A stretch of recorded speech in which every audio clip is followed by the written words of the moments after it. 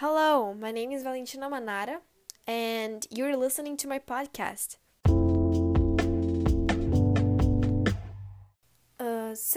For today's episode, we are gonna talk about Lisbon, the capital of Portugal. But I'm not here by myself, and today I brought a very special guest.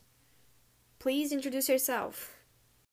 So, our guest is Indian, so he may have an accent. My name is Giovanni. I'm a very nominated tourist guide. For us to get started, did you know that Lisbon is the most populated city in the country? No, actually, I didn't. Yeah, I know. And in the metropolitan area, there are almost 3 million people living. That's just too much.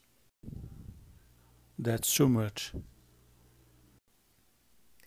So, changing the subject, Lisbon was founded on the 17th century after Christ by Afonso Henriques. So, did you know about the historical part? Yes, Lisbon has one the most rich, culturally speaking, history. It's very interesting. But let's move on for the food part. I'm gonna recommend you guys 3 different typical plates. For us to get started, the first one it's called pastel made of cream or pastel de nata. It's made with typical Portuguese dough, and it seems very good in the pictures. The second one it's called brás, codfish.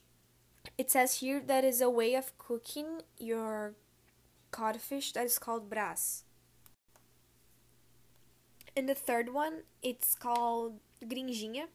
It's a typical Portuguese drink that is served with every type of typical fruits and different kinds of candy.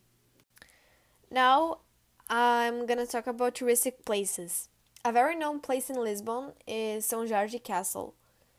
It's a castle that is located at the highest point of the city. It was built as a fort, but nowadays is open for visitation. The Mirandouro elevator, it's a panoramic elevator that you can see all of the city view from it. Another interesting place is the Commerce Park, where you can find everything you need, from food to electronics. So Lisbon is a very old and big city. It has a lot of churches and museums.